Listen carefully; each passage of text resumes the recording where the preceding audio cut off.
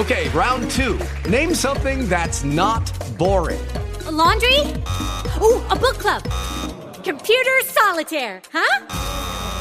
Ah, sorry, we were looking for Chumba Casino. That's right, ChumbaCasino.com has over 100 casino-style games. Join today and play for free for your chance to redeem some serious prizes. ChumbaCasino.com. No purchase necessary. Void where prohibited by law. 18 plus terms and conditions apply. See website for details. Hello. I can hear you. Talk You hear me?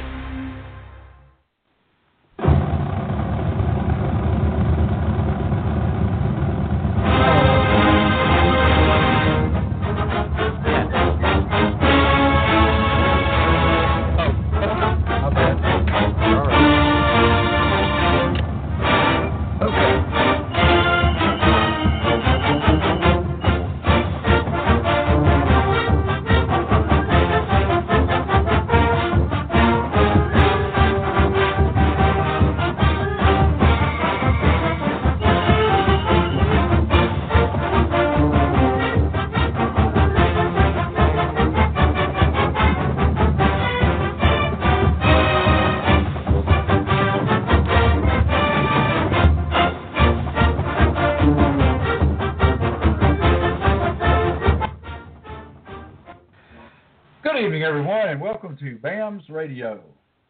BAMS Radio is brought to you every week, 7 to 9 p.m. Central Time. And tonight, we're going to be talking about A-Day, Bama baseball, Bama softball, Bama basketball recruiting, and a host of other topics, Bama football recruiting, of course. I'm Cary Clark, your co-host from BamaMag.com, joined as always by Thomas Watts back in the studio. He's with Touchdown Alabama Magazine. And we'll be joined shortly by Drew DeArmond of ESPN 97.7. Tonight we're going to hear from William Redfish Barger, our Bama football correspondent, if you will. We're also going to hear from John Garcia, one of our Bama recruiting correspondents, good friend of the show, via a recorded interview. And we're also going to hear from Chris Lowe, who knows pretty much what there is to know about SEC football and recently had a sit-down conversation with Nick Saban. Drew got to talk to him on ESPN 97.7 The Zone, so we'll hear a portion of that recording as well. So we got a full night for you tonight here on BAMS Radio, but we'll start talking about the A-Day game. And, of course, it was 76,000 plus there officially, the estimate, which was more than the 45,000 Auburn claimed they had the week before. But I'm sure they'll say we inflated our figures. But I think 76 was pretty close to accurate. It was definitely over 70.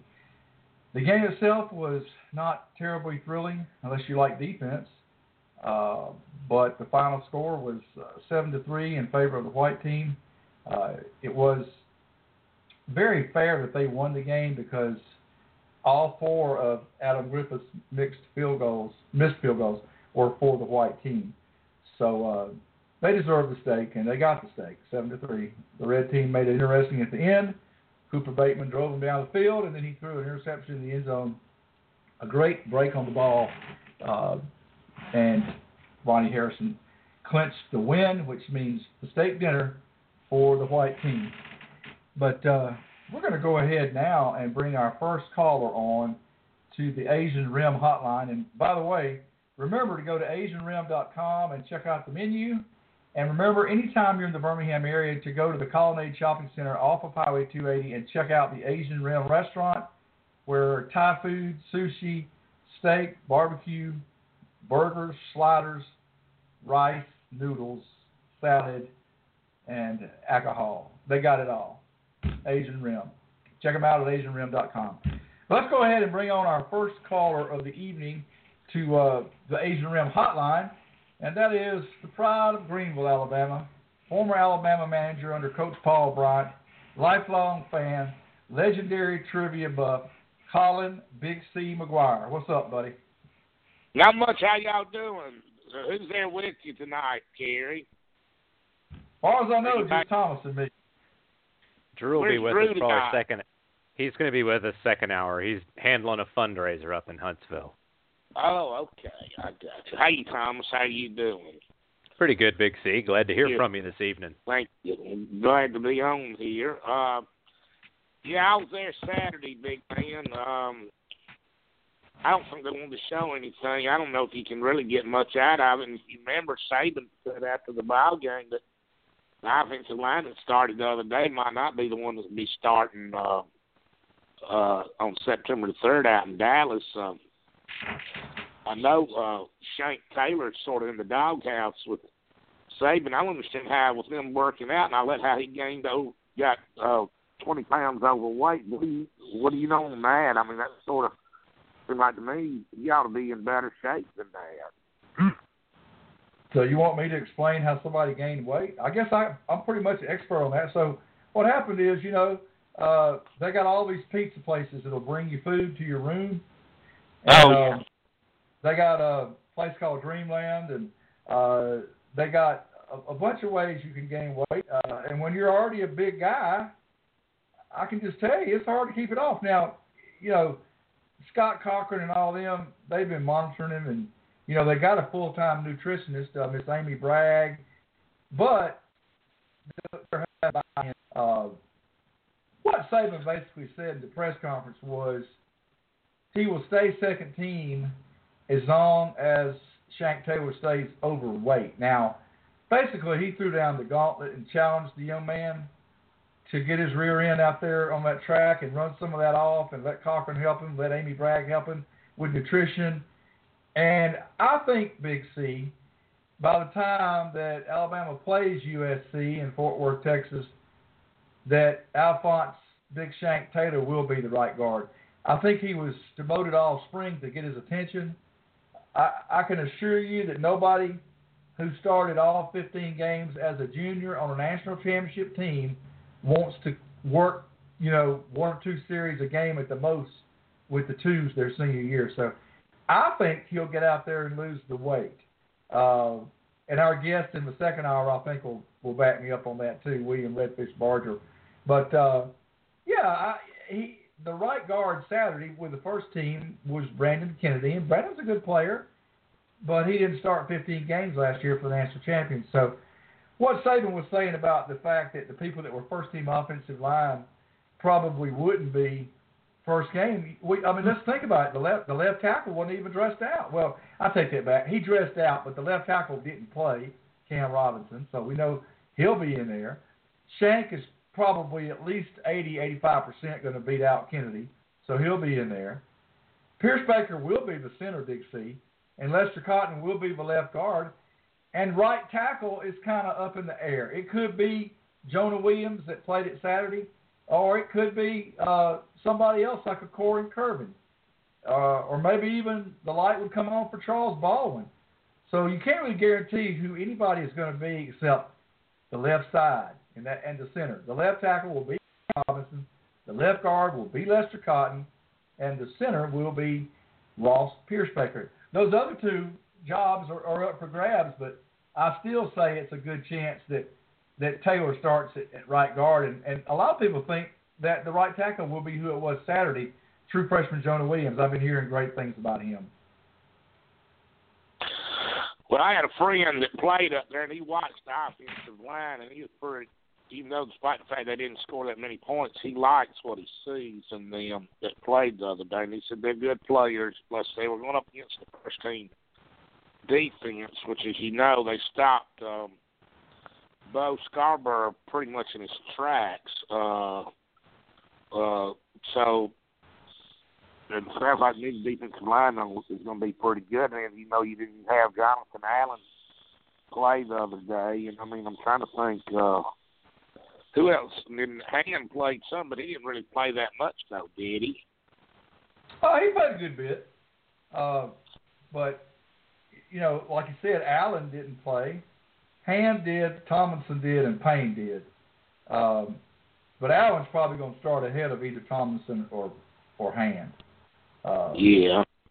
And as far as the people that played on the backup line, I think the backup nose guard for this fall was having to play defensive end Saturday because of depth problems. And that's Josh Frazier. Yeah. Well, and then they got no telling what they got coming in this freshman. sort of heard about Deron Payne and Durn. He was almost like a starter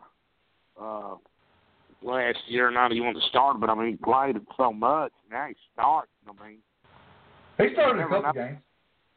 I'm sorry, what now? He started a couple of games, 3 or 4. Yeah. So I mean, it was depending on who they were playing that week. Yeah. So I mean, these guys they got coming in on the defensive line this summer, they so tell them they might be able to contribute right immediately, which seems like these freshmen we signed lately, especially on defense, like they're able to do that pretty quick. So, but you still there? I don't know what's going on. Oh yeah, I'm here. But yeah.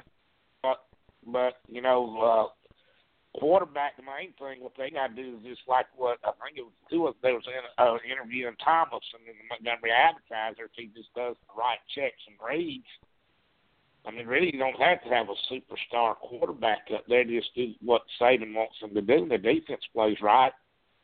They don't make mistakes and turnovers and stuff. I mean, a formula we've been working with for going into the 10th season since he's been there, and from second year on, he's won double-digit winning seasons. So far, ended up being national championship season. So, and having number one recruiting classes back to back. I mean, it's just main things. What they got to do is just go out there and do right, play right, and you know, be focused like they have been. That, and they need to stay injury-free, especially on the line of scrimmage. They don't need any major injuries on the offensive line. They don't need any major injuries on the defensive line. You know, the 26, 27-year-old junior college guy that's coming in, Jamar King, this summer, he's probably going to step on campus and be the backup end.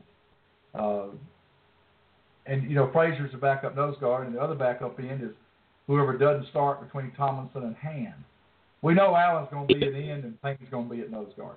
They don't need any of them guys to get hurt, Big C, because you have to have depth in this league. You can't just play 3 guys the whole game. So you have to have – and that's also true on the offensive line, because those 5 guys, once they pick out who they are, have to mesh together and develop chemistry and all that. So you don't really need to have to do any plugging and playing in there if you don't want to do it unless you have to. So if those 2 units can stay pretty injury-free, I think that they'll be okay this fall. I mean, I'm not going to predict an undefeated season. I'm not one of these people that thinks Alabama's going to win every single game just because they put on the crimson and white. I used to think that, but I always feel like they're going to lose about 1 game a year. But if you do it early enough, it doesn't hurt you, and you still win your division, you'll probably be okay. I don't even want to venture to guess who it might be. But my feeling is this, Big C. My feeling is they could lose in Knoxville and still win the division and turn around and beat Tennessee in Atlanta. That's kind of an off-the-cuff guess, and because they've proven other than 1 year, which was 2009, they've proven that they're normally going to lose a game. So, and I just can't wrap my head around the possibility of another loss to Hugh Freeze. So, if not Hugh Freeze, then maybe it'll be the guy that they now call Butch Please. Butch, but they call him Butch Please. So if not Hugh Freeze, then Butch Please. So I love that. No, when did he get that nickname put on him? I don't know if it was Tyler Insider or one of the other websites, but I tell you what, it's funny. The other nickname for him, Big C, is because of kind of how he looks. A lot of people call him Sergeant Carter. Oh yeah, he does look like Sergeant Carter on Donor Powell. And you know, you're gonna laugh at this, but this is no lie. The guy that played Sergeant Carter was a native of Clarksville, Tennessee. I don't know if you knew that or not, but he was born there. I did not know that. He's from the state of Tennessee.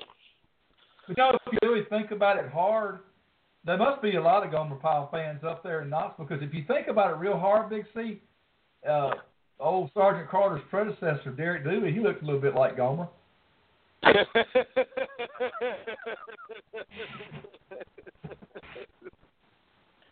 I'm just saying. He's got a pretty good gig now. He's an assistant coach for the Dallas Cowboys, I see now. Yeah, it's a good gig, but still a sorry team, though. Well, as long as you got Jerry Jones running it, they ain't going to be too good, big man. That's right. I agree. I agree with that. That's a whole other show. But have you got any other questions you want to ask or observations you want to make about A-Day? Well, not really, I don't think. But I appreciate you letting me on. When do you want me to get in touch with you tomorrow, big man? About 7:30. All right. I'll be calling you then, but appreciate it, and tell Drew I said hello, and that's all I got to bring to the table tonight, but we'll think of something next week. Well, tell them about how they can listen tomorrow morning on Jock Jive. All right, all you got to do is go to www.jockjive.com and go to the Talking Sports Big C tab, and yours truly will be on between 7 and 8 o'clock Central Time. Worldwide, and like today, talking about the 1934 National Championship team, which they had an end by the name of Paul Bear Bryant on that team, and they had a really good team. Talk about them, but anyway, all right. Well, I'll be talking to you tomorrow around 7:30, then, big man. All right, have a good one, Big C. That's Colin Big C McGuire. Calling in on the Asian Rim Hotline. And, we're going to go ahead now, as promised, and play you the interview that Drew DeArmond did earlier this month with Chris Lowe. And I think you'll be interested to hear some of the things that he found out about Alabama and about Nick Saban. So without further ado, we're going to have the sit down with Drew DeArmond and Chris Lowe. That originally Chris, how are you doing this morning? I'm doing great. Good to be with you guys. Yes, absolutely. Thank you, Chris. We really appreciate it. And, I was reading your article and the coverage of Nick Saban this week, and it is pretty remarkable. I know you covered the 90s were dominated really by Tennessee and Florida in the Eastern Division, and the East was considered stronger than the West most of those years, though Alabama did win the national championship in 1992. And it struck me as I read the article and read Coach Saban's comments, and it's just I wanted to get your take on it. I guess what's been surprising to me, and I do remember where I was when he was announced as coach in 2007, and I'm like you. I thought if Alabama got 5 or 6 years out of him, it would be considered a huge victory because he'd never stayed anywhere longer than 5 years. But he's been able to stay, and now he'll have a decade in at Alabama this coming season. And I guess what's been remarkable is in this high-pressure time of so much media coverage, and especially from the social media standpoint, he's been able to handle expectations at a place like Alabama and thrive. Well, yeah, and because, I think the big reason is Nick's expectations are as high or higher than anybody. And I don't think he really gets caught up on what people on the periphery think, the media, fans, boosters. He's got a standard and has always sort of held himself to that standard, his players, his program. And I think that's – and let's face it, Alabama is a place that is going to always give you the resources to succeed. I think Nick came in there and told him everything he wanted, and he's pretty much been able to control anything that touches football. And he's had that type of control. Few coaches don't get that, and I think it's probably gotten even more so that way as he's continued to win. And he set that operation up the way he wants to set it up. It's much like an NFL front office when you look at all the different analysts and all the different people who work in personnel and recruiting. And he's, Nick's background, or he's got an NFL background as far as evaluating players, how he goes about evaluating players, and they typically have been spot on. When they get players that are supposed to be good, guys that are ranked pretty high, they typically leave as really good football players. So, no, I think he's handled it pretty well. He'll be 65 in this October. And he admits, hey, I'm not going to be on a coach forever. But I don't think there's any question that he's sort of found a home at Alabama. He's comfortable, Drew. And I think more importantly, his family is. Everybody in his family is there in that radius, be it Tuscaloosa or Birmingham. And that's important to him. And, Chris, during his tenure at Alabama, I think I've only really felt one time from people that I've spoken with that there was I guess you could say a chance that he would have left, and you brought it up in the article about the Texas situation and speaking to those close to him. How close in your mind do you think that came to happening? I don't think it was very close. I mean, I think it was something that the Texas people were talking to or had reached out. And I think the thing that funny to be clarified is, Saban or his people, Jimmy Sexton and his people, I don't think they ever reached out to anybody. Mm-hmm. Texas reached out to them, which that's happened over and over again, since Nick's been there. And it was certainly something I think was on his plate. But in talking to him about it over the years, I don't think he ever was really serious about it, because at that point in his career, he would have been, what was that, 2 or 3 years? He would have been on 62, mm-hmm. and he didn't want to go anywhere else at that point to start over. Now, had he been mid-50s, he might have done it, and I think probably he would have looked at it certainly much more seriously than he did, and might have bolted, because I think Nick at his core is a builder. He likes to get in and build programs and build them, in his vision of where he wants to. Sustaining and maintaining is a heck of a lot harder than building them. He'll be the first to say that. So I think age and his career had a lot to do with it. And those who know him even better than I do would tell you the same thing. But I don't think anything else really has tempted him. He doesn't want to go back to the NFL. I mean, he's been there and done that. I don't think his wife Cary was happy when they were in Miami anyway. Mm-hmm. He's much better suited, in his mind, I think in a lot of people's mind, to coaching in college ball, recruiting, and coaching kids at that age and development. And speaking of developing, I was just thinking about this as well. The one constant he's had in Tuscaloosa was 8 years as defensive coordinator and 9 overall on the staff for Kirby Smart, who had a great run, who's now at Georgia. But he's done it. He's won, 4 SEC titles and 4 national titles with 3 different quarterbacks, and of course, he's done it with 3 different offensive coordinators. And just kind of talk about that, and talk about how he's been able to, I guess, for lack of a better term, A.J. McCarron was considered a great quarterback in college, but the other 3 guys, Greg McElroy was a solid player, and then he's done it with 2 fifth-year seniors. But just kind of talk about being able to win a national championship in this offensive age of college football without a true, what would be considered, with only, I guess, one Heisman caliber talent at quarterback in his time in Tuscaloosa. Well, you're right, and he's the last 2 years he's won SEC titles with quarterbacks I don't think anybody would say were elite.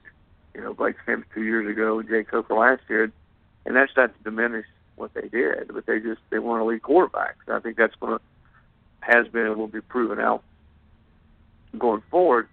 But Nick has his system. He believes in his system.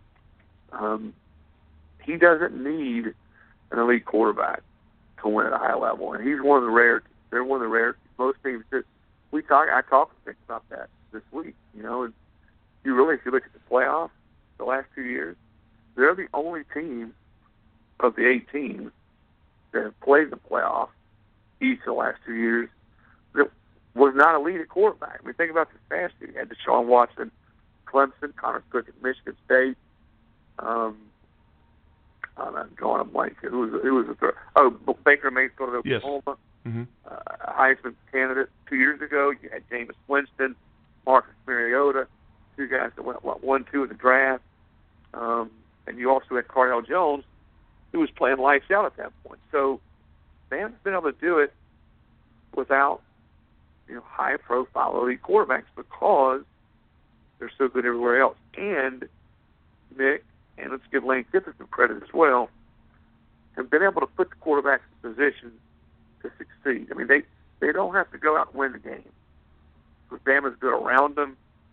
Guys like Amari Cooper, Calvin Ridley, Julio Jones going back several years. They've always been able to run the ball, and they're terrific on defense. I mean, they're deep. They take the ball away. So it's just that it's his blueprint that has worked, has continued to work, and he's certainly not adverse to having one of those guys. Maybe they'll get one in the next couple of years But right now, they don't have to have a guy that goes out, puts the team on his shoulders at quarterback to win championships. Well, and I was going to ask you about Lane Kiffin. That's an excellent segue.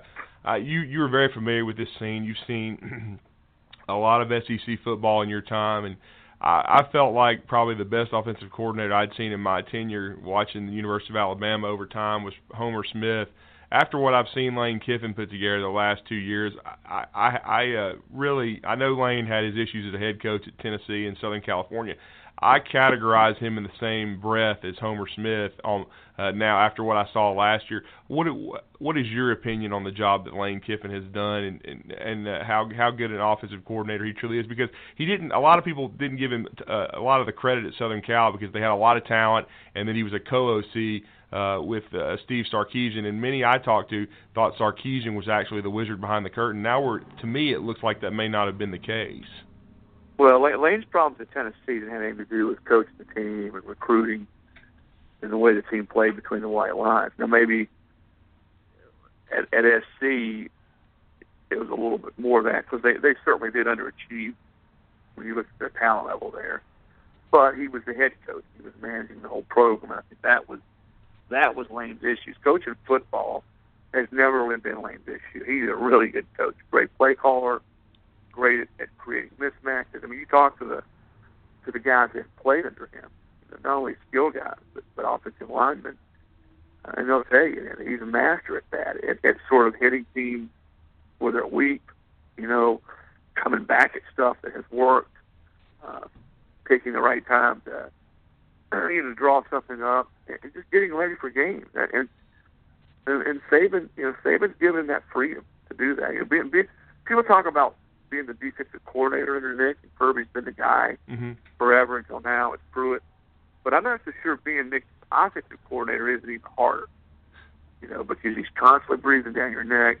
He's going to be watching, and he never wants to do anything, that's going to put his defense in a bad way. But he also wants you to be aggressive. And I think that's the big misnomer about Saban offensively, is he pushes his guys to take shots, to be aggressive, but be smart, do it all within the plan. And I think sometimes that's a tough balance, sort of a tightrope to walk. But Lane's done it pretty darn well the last couple of years, and he's done it with quarterbacks that have not been, again, elite, All-America, All-SEC type quarterbacks, and yet he's gotten a lot of production out of Blake Sims and Coker. Look at the way Coker played last year down the stretch. Now, that's a credit to Jake. He stepped up on a big stage, on big stages when Bama needed to. And it's a credit to Lane and the way he brought him along. Yeah, it really is. Jake Coker, I thought, the last month of the season became a playmaker, and then you could argue he played at the highest level, along with Deshaun Watson. Deshaun was tremendous, but that he almost matched him shot for shot. He outplayed Connor Cook in the Cotton Bowl, and then in the second half really stepped up against Deshaun Watson. And I guess to segue into that, I know you talked to Coach Saban about their quarterback situation now. It's going to play itself out into the fall, but it does sound like the formula is continuing, and that the most experienced guy right now is putting himself in position to perhaps take the first snap in Dallas. Yeah, and that's Cooper Bateman, and Nick said, because of his knowledge and his experience, he'd probably be the guy if they played right now, but things changed. Changed last year. I mean, Nick thought that maybe David Cornwell was going to be the guy last year in the spring. Probably played the best, was the most consistent, made the most plays, but as they went through the summer and got into preseason camp, Jay Coker won the job. He won the team, he won the job. We'll see, if Bateman can do that. Cornwell still has a shot. I think he's played, talking to people there, he's played pretty well this spring. Maybe still not been as consistent as they'd like him to be.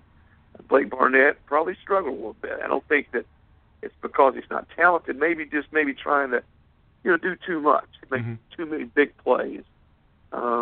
Maybe he's put, too much pressure on himself. But the beauty of this is, with Saban and that staff, is they're going to play it out. And come, mid-August, who's the best guy? Who's the guy that's moving the team most consistently? the guy that the team rallies around, the guy that's not making mistakes, he's going to be the guy. And he likes the freshman too. Jalen Hurts. I don't know that it's realistic that he's going to be the guy to start the season, but he's been good enough, in Coach Saban's word, that he's at least in the conversation. And I was going to ask you about him to close the segment, Chris, because the one place where Nick Saban has not, started a true freshman really in his tenure throughout his time as a coach at Michigan State, LSU, and Alabama is a quarterback. Do you think Hurts could be the outlier and the special guy that could break that mold? Well, I mean, he's moving that direction, John Pike, and he's really been impressive with the way he's made plays with his feet. I don't think he's thrown nearly as many interceptions as you would think a freshman would throw just coming onto campus in his first spring. I mean, he's taking care of the football. So he's doing all those things. He's just got to keep learning the offense. The players around him, have to keep getting more comfortable with him. I'll say this, knowing Saban as I do, if he's the best guy, and he plays the best, and the team responds to him the best, he'll do it. Now, that's a tall order, as you point out, for a true freshman, but they will not be hesitant to play him if they think he gives them the best chance to win. There's no doubt in my mind about that. Wow, and that's strong stuff, Chris. Well, we always appreciate it. You always bring great knowledge and insight to Talking Ball, and let everybody know about your Twitter feed and, of course, where they can read your outstanding coverage.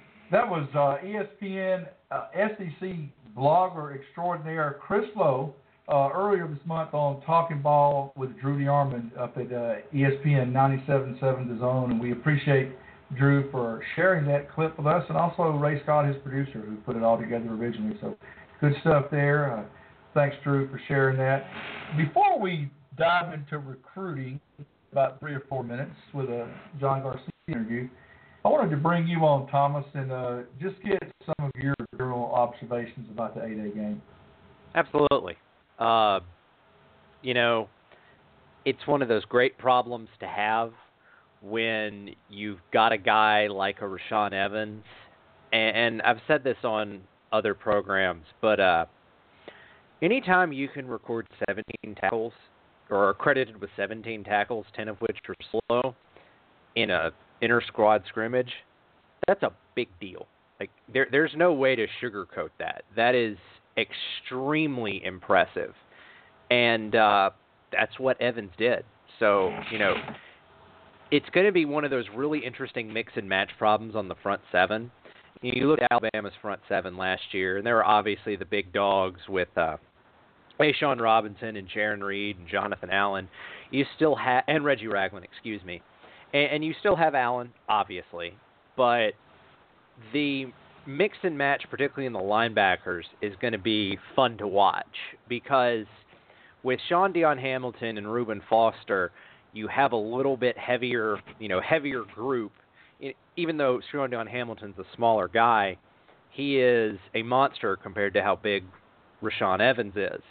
So if Alabama has to go heavy against an Arkansas or an LSU, you'll see more SDH. But going into a Tennessee game or an Ole Miss game, something like that, you'll see tons of Rashaan Evans. And you only need to see what Rashaan Evans was able to do to Deshaun Watson in the national championship game to be excited about that. And let's be perfectly clear here. There's not a quarterback that Alabama is going to face outside of the playoff or a bowl game that is going to touch Deshaun Watson in terms of athletic ability.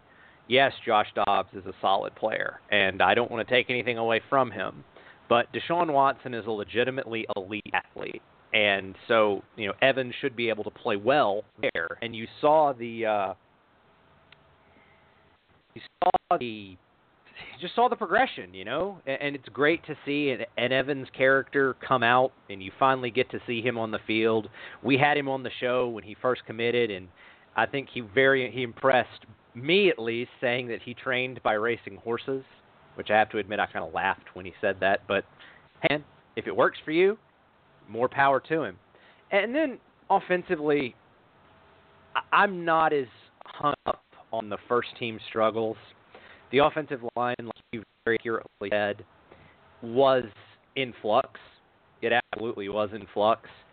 And you're not going to see that same kind of problem. The thing that I was very heartened by when you talk about the offense is that the depth along the offensive line, as poorly as the first-team offensive line, as unsettled as it was, played, the second team was able to do some things. And part of the reason the quarterbacks looked so good is because Damian Harris got going and made the defense play him honest. So I was pretty encouraged by everything. I understand there's some wailing and gnashing of teeth about some of the things that were seen on the field on Saturday, but I'm not hung up about it. I think Alabama is still one of the elite teams in college football, and given how salty the defense looked with the mix and match front sevens and the fact that the secondary is continuing to come along, it's going to be a team that if you're going to beat Alabama, you're going to have to beat them over 4 quarters. So I'm fairly excited. What about you, Cary? I agree with most of that. I know Fish made a point that Damian Harris kind of trucked Evans a couple of times, but you know, Evans is still adjusting to play on the inside, and I thought the 17 tackles jumped out to myself as well. It wasn't like it was 17 12-yard down the field Brooks Daniels tackles. It was 17 legit tackles, and I think he's come a long way since moving to the inside, and I think that when Alabama is in the nickel, he will be the inside guy next to Reuben Foster.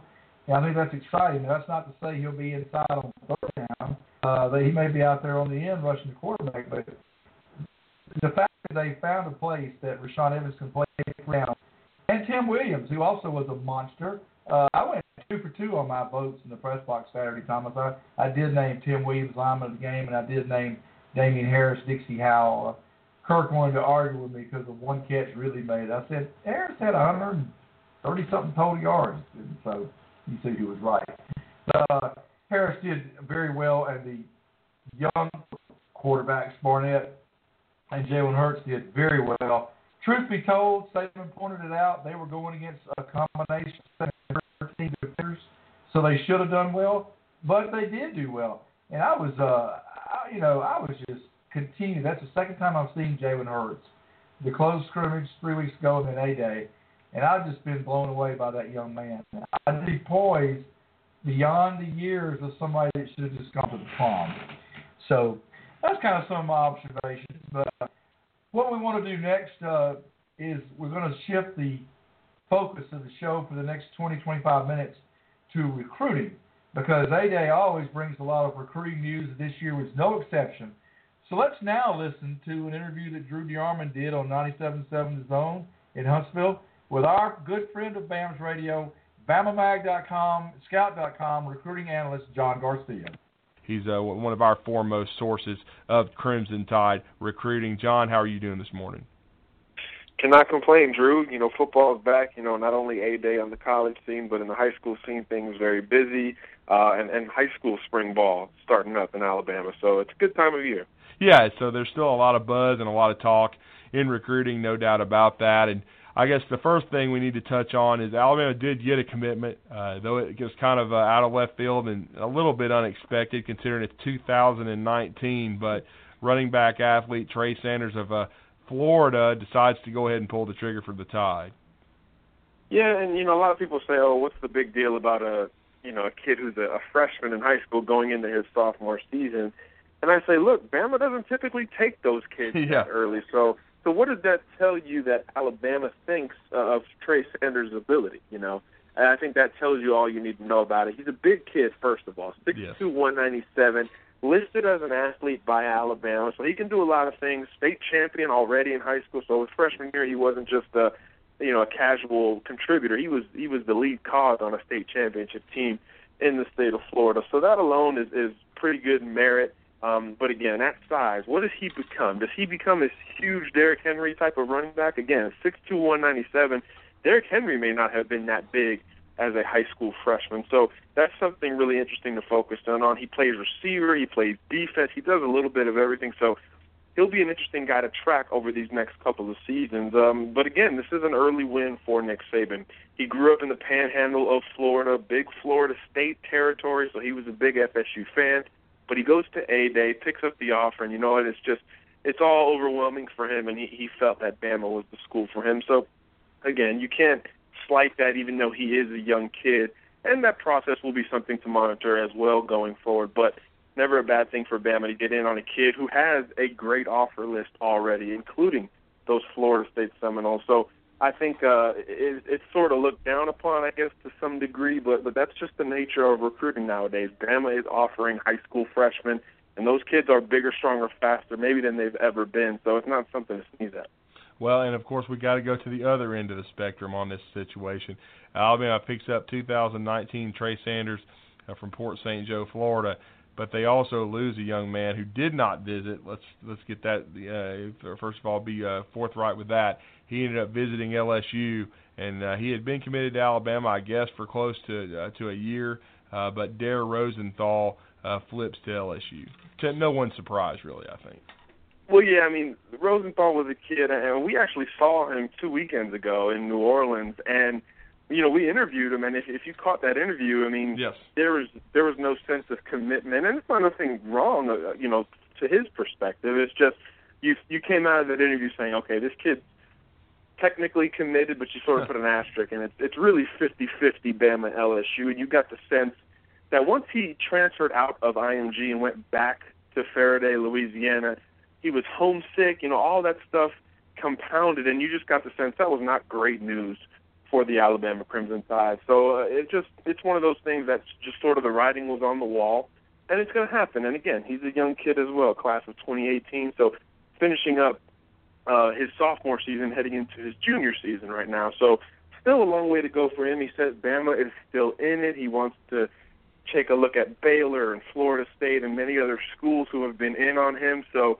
LSU certainly in the driver's seat, certainly the expectation going forward. However, he's just a kid who's not well-traveled. He hasn't been through a lot, so that could change plenty going forward. But, you know, on the field, great ability, four-star guy, big offensive tackle, defensive tackle type, very similar in his style to Raekwon Davis, who Alabama signed a year ago. But certainly his recruiting news, very, very little in the surprise department. Yeah, I agreed there. Not really shocked by that development.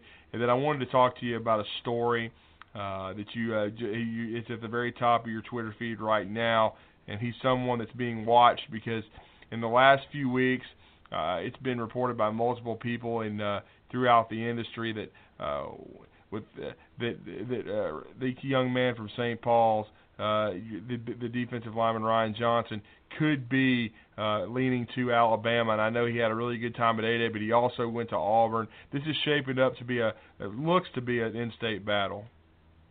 Yeah, I think that the expectation, you know, as it is with most of the top kids in state, is to be an Iron Bowl type of situation. But, you know, Johnson, you know, he's a smart kid. Let's start there. His first offer was Duke. He's got a committable Stanford offer. I mean, this kid, he's a very, very smart kid. Got the Vandy offer as well. So he's not going to be backed down into a corner. And then there was a sense over these last two visits to Alabama, really twice in the last 2 weeks, that Bama was going to go full throttle and try to lock this thing in, and they did. And he even, you know, put it in the interview that we did over the weekend. He said Bama pulled out all the stops. They compared him to Ryan Anderson, who's also from South Alabama, and they said, hey, Ryan committed on A-Day. Like kind of nudge, you know. So he didn't go through with it, even though they made a push for it, because he's a smart kid. He just got a USC offer. He wants to see USC. Notre Dame has been high on his list. We mentioned the academics. He wants to get out to Notre Dame this summer. So I think his decision process is probably a little more accelerated than he would let on, but I still don't anticipate it ending here anytime soon. I think late summer into the fall is probably the likely scenario for him. But at the end of the day, Bama or Auburn, probably where he is going to end up. But he's certainly, you know, with his pedigree, good family as well, he's going to evaluate those schools and take a look at those schools. I mean, he spent 3 days at Stanford a couple weeks back. So this kid, it's going to be an Iron Bowl situation most likely, but it's not just about those programs. So I'm not surprised that even though Bama pushed, Johnson sort of pumped the brakes. But no doubt, Bama is in great position here. And, of course, they, as you said in the story, they compared him to Ryan Anderson. What is your evaluation of his style of play, John? I see him a little bit differently. I think I'm closer to putting him in the Deshaun Hand category. Okay. I think he's a tweener. He's a 5 or a 6. So, in layman's terms, 5 technique, hand in the ground, on the edge, a strong side defensive end, if you will. And then the 6 technique is what you see a lot of Ryan Anderson doing, stand-up, pass rushing, things like that. So his body type, 6'3.5" or so, 260, he could either go, he can go one way or the other. But I think eventually he's probably a hand-in-the-ground type. But right now, Bama thinks he's a stand-up type, and he's been working on that. So that could tell you a lot about his recruitment and where he could be leaning. He's specifically working on playing that stand-up position, although not many schools, except Alabama, are recruiting him for that position. So that could be a little reading the tea leaves there with Ryan Johnson. He's really focused on it. We don't see it much from him in games because at St. Paul's he's a versatile lineman, outside, inside type of guy. But off the field, he's been working on that a lot. So it's going to be interesting to see him going forward. We'll actually see him this weekend. He's competing at the opening out in Charlotte, and we'll be on hand. So hopefully he does a little stand-up for us, and we can update that evaluation. And then some developments in the last week or so, even though we know IMG is going on a tour and will be visiting Alabama. One young man, it looks like he's not part of the IMG program anymore and has come back here to North Alabama, is Will Ignont from Buckhorn, who I know you're very familiar with, Buckhorn High School. John Holliday, their new head football coach. That had to be a nice present for him. It looks like Will Ignont is coming back to Buckhorn. Yeah, he's actually already back up there. There was spring break, and IMG is one of these programs where they've got so many kids from so many places. So when those kids go home for spring break, sometimes there's really a slim chance they come back, and we hear that's part of the situation with Will Ignont. He had been gone since January. Right. He left it down at IMG. It wasn't pure homesickness or anything like that. It just came down to it not being the best fit. He said it was a decision between he and his mother, so perhaps she, influenced him a little bit on coming back home. But like you said, big news for Buckhorn High School, certainly, and big news for both Alabama and Auburn, arguably the top 2 schools on his list. Georgia, extremely high on his list as well. So I think all 3 of those schools benefit from him being back in the state of Alabama as opposed to in Central Florida, where Florida was pushing Florida State and Miami, which even cracked his top 10 list. So I think all that is going to sort of play out, I guess, how we originally thought it would, being an Iron Bowl scenario. And we hear there could be some flip-flopping in terms of who's atop that list. So he could be a guy that maybe we didn't focus on as much from the Iron Bowl perspective, that maybe now we sort of refocus on it because it could be a big linebacker domino. And as you know, Drew, tons of linebackers in the state this year. Yeah, and that's what I was going to ask you. Throughout the last couple of months, Auburn was mentioned with Ignont, even though him being up at IMG, I think the Florida schools had made a push, but Auburn was always kind of considered the favorite. Now hearing Alabama maybe making a push, John. Yeah, and that's where it always gets interesting when a kid, comes home. When did these schools know about it? We heard he was a surprise visitor over the weekend on A-Day, so that's really where a lot of this, I guess, buzz started picking up with the Crimson Tide. Now, I will caution you, Ignont's a guy like KJ Britt in state who has had several different quote-unquote leaders for his commitment. Right. Auburn for a very long time. He came out with a top 10 in order just earlier this month, and Georgia was atop that list. And now, if it is Alabama, it's going to be something to monitor. But, again, take it with a grain of salt because he's a kid who has been, high on many schools at one time. But it does paint a picture with an Iron Bowl battle, possibly with some Georgia sprinkled in. Nice. And, of course, we knew you'd be on top of that situation, John. And then another interesting situation because Alabama is still trying to identify a quarterback for 2017. Now they've lost Jake Fromm. Of course, Tua Tagovailoa, we've talked about him. He visited, had a very good time. But I wanted to ask you because I know he's committed to Texas A&M still from Las Vegas, but Tate Martell now announced he will take all 5 of his official visits. Is Alabama still involved in this situation? He's interesting, Drew. Before he committed to A&M, Bama was in his top 5. They were, He really liked a lot about the Crimson Tide before settling on Texas A&M. And the irony here is that a lot of people compare him to Johnny Manziel, and this is on the field strictly. I want to caution, smaller guy, under 6 foot, but super elusive, kind of crafty when he does take off with it, good enough arm to get everything done. I mean, he's a 5-star on Scout.com for a reason. So he's one that's going to be interesting. He announced yesterday that, hey, I'm committed to A&M, but I'm going to explore all my options. I'm going to take all of my visits. So I think Alabama has a good position if it wants to push to be one of those visits. But you mentioned Tagovailoa. I think that visit recently could not have gone better. He went to Bama, then he went to Ole Miss and Auburn, then he returned to Alabama before getting back over to Hawaii. And that usually is not by accident. You track the visits more than what kids say. And a kid returning, twice to one school, knowing that, hey, this may be the last time I could visit Alabama before a decision, so let me get back to Tuscaloosa just to get a couple more evaluation points before we head home. I think that says a lot about where the Crimson Tide stands. And how about this? When's the last time it was Bama versus USC for a quarterback from the West Coast? So right. That's an interesting scenario with Tagovailoa. But these guys are similar in that they're both dual threats, both much closer to what Lane Kiffin wants and what Lane Kiffin has recruited since he's taken over as offensive coordinator, especially recently with Blake Barnett, and now everyone got a glimpse of Jalen Hurts as well. This is the direction Lane Kiffin wants to go with the quarterback position. Yeah, it's very interesting. And now, speaking of offensive line, he made the trip from Brooklyn, New York, all the way down to Tuscaloosa for A-Day, so that's got to be significant, though many people think he may end up staying out on the East Coast. But your thoughts on Isaiah Wilson and his reaction to the visit? Yeah, he didn't say much, but you don't have to when you say that. He tweeted something to the effect of, if you guys are wondering how my visit is, just know that I absolutely love wearing crimson and white.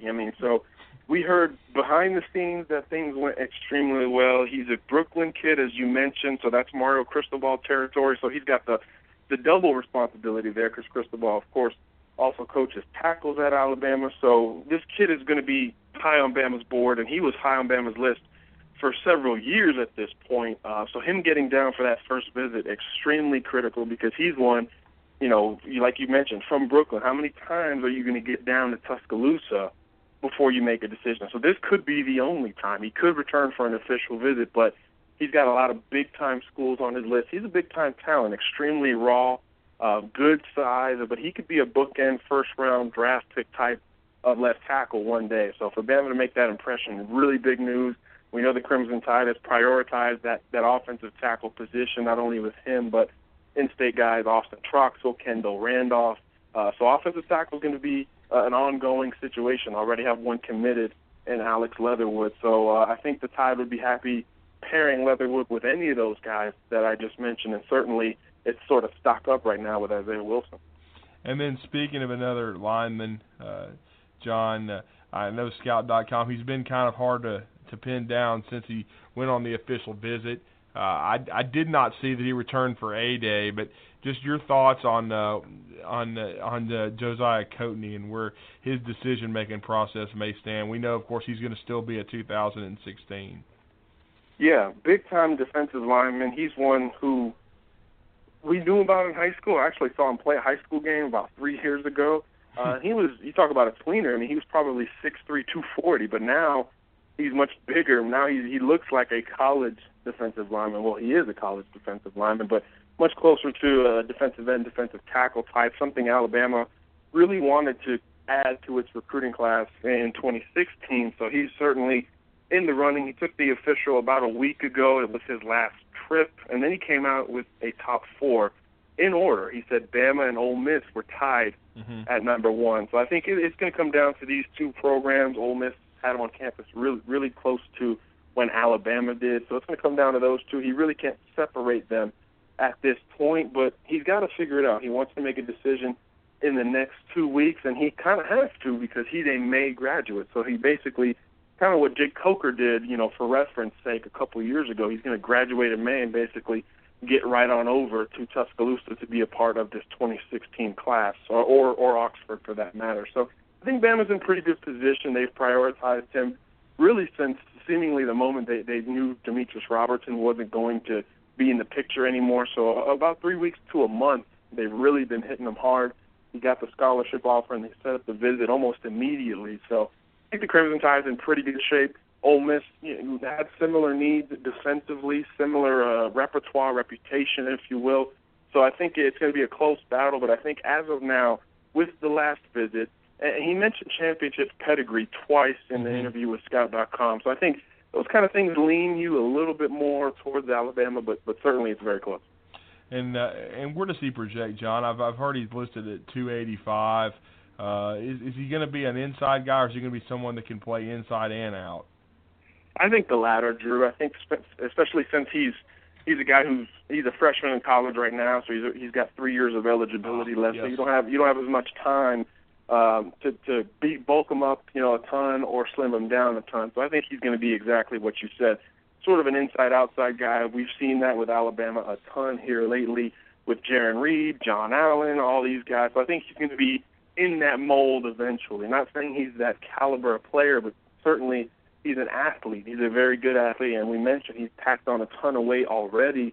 So you wonder how much more he can fit on that frame. But either way, I think he's going to be a situational guy, inside on these downs, outside maybe on passing downs. So he's an interesting guy, a guy who's versatile, who you need. The Dalvin Tomlinsons, Darren Lakes of the world don't get the headlines, but those guys really important to that defensive line rotation, and I think that's where Coatney can contribute.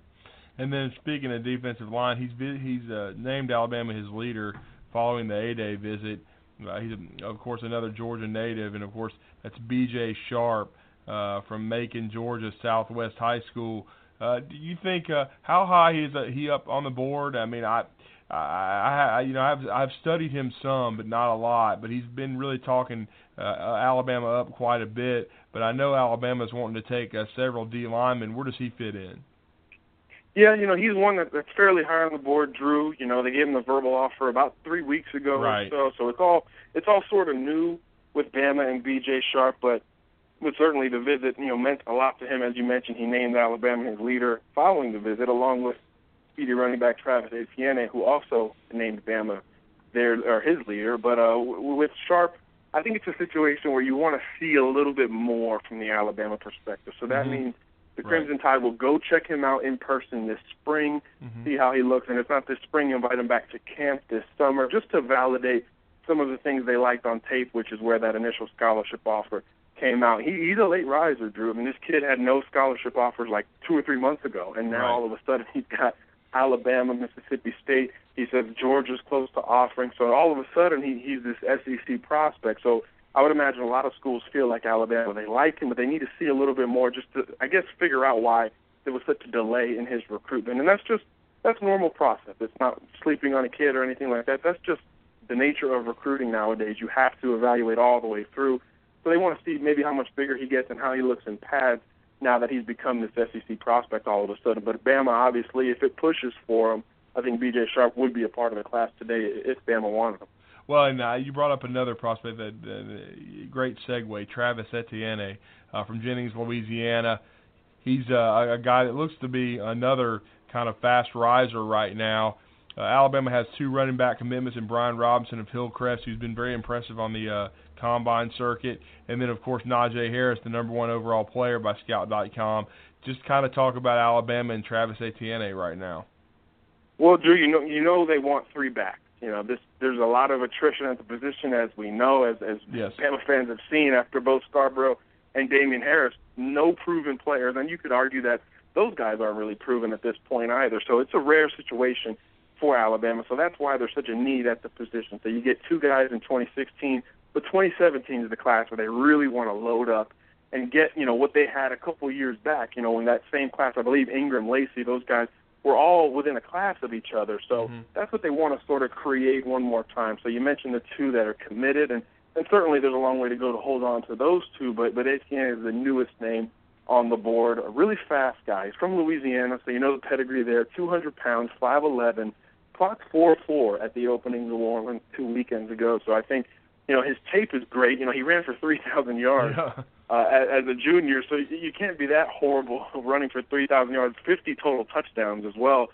But I guess they want to, validate that speed. If he comes in as fast as he looks on tape, then that's a reason to pull the trigger, and that's what Bama did when he visited. He said he almost committed. He was so excited. a kid who grew up in Louisiana but admitted he was a fan of the Crimson Tide, not the LSU Tigers. So that's something interesting within his recruitment as well. But like you said, he's a riser. He's picking up a ton of offers, over a dozen at this point. He wants to check out some of these other schools that are offering scholarship offers sort of out of the blue, even though he picked up the Alabama one on a visit. So we're not quite ready to make that commitment, but he wants to see a couple more schools, and then he could be ready to pull the trigger. So certainly one of a few running backs high on the board right now for Alabama, so a guy to keep an eye on. And then finally, I wanted to ask you about Stanford Samuels III, the cornerback. He commented on his visit to Alabama. He said that he felt like they are in pretty good position. He's going to be. I've always thought he'd be hard to pull out of the state of Florida. But what's your take on him? Yeah, I agree. You know, he's the son of Stanford Samuels II, who played at Florida State and in the NFL. He's actually his high school coach right now as well, so that certainly doesn't hurt the Seminoles' case. And then Michigan, if he does leave the state, I think Michigan right now, probably the school he would end up at, goes to Flanagan High School in Pembroke Pines. And if that school rings the bell, not only did they win a Class 8A state championship in Florida last year, but that's where Devin Bush was the head coach. And Devin Bush is now on staff at Michigan. His son, Devin Bush Jr., another Florida State legacy type, he went to Michigan over Florida State. So Jim Harbaugh, you know, what he's doing in Alabama, he did it at Flanagan. And not only did he sign Bush and get the elder Bush to join his staff, but they signed two other players from the high school team. So Flanagan has sort of a big pipeline to Michigan. So a lot of people think it's not Florida State, it's going to be Michigan. So Bama knows that, so they certainly presented him as well as they could over the weekend, and it made an impact. He said 70,000 fans was crazy, the atmosphere, and most importantly, probably for Alabama, he got to sit down with Derek Ansley. He's been recruited by Saban forever and all these other coaches, but Ansley, this was the first time he could sit down with, you know, his would-be position coach. So I think that was important for Alabama, and it was enough to put the Tide into that top four with the aforementioned Florida State, Michigan, and Georgia, which had made a push because Kirby Smart, when he was at Alabama, had a great relationship with Samuels, who Bama has been high on for really as long as everyone has, a couple of years now. This is a top five corner that I've seen since I got this job, and you're talking Vernon Hargraves, Marlon Humphrey, Tony Brown, and Stanford Samuels. I think those guys, Jalen Ramsey, I think those would probably be my starting five, if you will, for the top high school cornerbacks I've seen. So that's how good he is. Top 10 player in the entire country, and, of course, the number one corner in the country. So you talk about a big victory. This would be maybe the biggest cornerback victory Nick Saban has secured if he could pull it off, because not only the legacy status to Florida State, but certainly the pipeline and the threat of Jim Harbaugh in Michigan. Yeah, it really would be. Great stuff, John, as always. You'd have outstanding insight into that situation. Well, we appreciate the conversation, as always. Let everybody know about your Twitter feed and, of course, where they can read your stuff. That was John Garcia of Scout.com and BamaMag.com, my cohort, talking to our Drew DeArmond of ESPN 97.7 Zone in Huntsville. We again thank them for sharing that with us. At this time, we're going to take our one and only break of the evening, and when we return, we're going to tell you who won the awards from Avery Johnson tonight at his first Alabama basketball banquet, first one where he actually coached the season. So we're going to take a break now. We'll be back soon. And here's a little tribute to a legend that we lost today.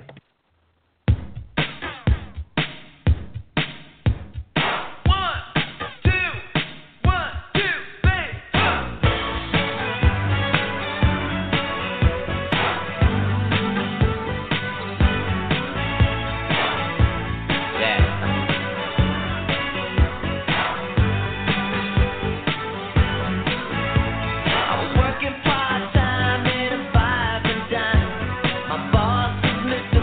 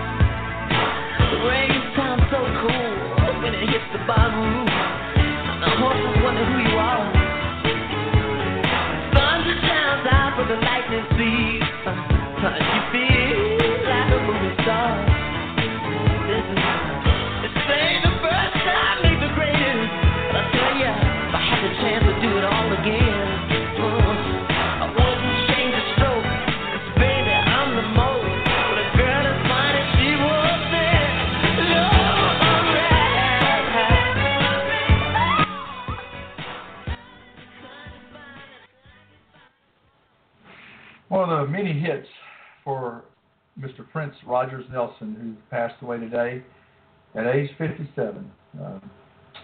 That's pretty sobering for me because that's my age, but rest in peace, Prince. God bless the family and the many friends that he had and fans. Many people grieving today. But some people that were pretty happy tonight were those that attended the Alabama basketball banquet down at Coleman Coliseum on the campus of the University of Alabama down in Tuscaloosa. And Coach Avery Johnson presided.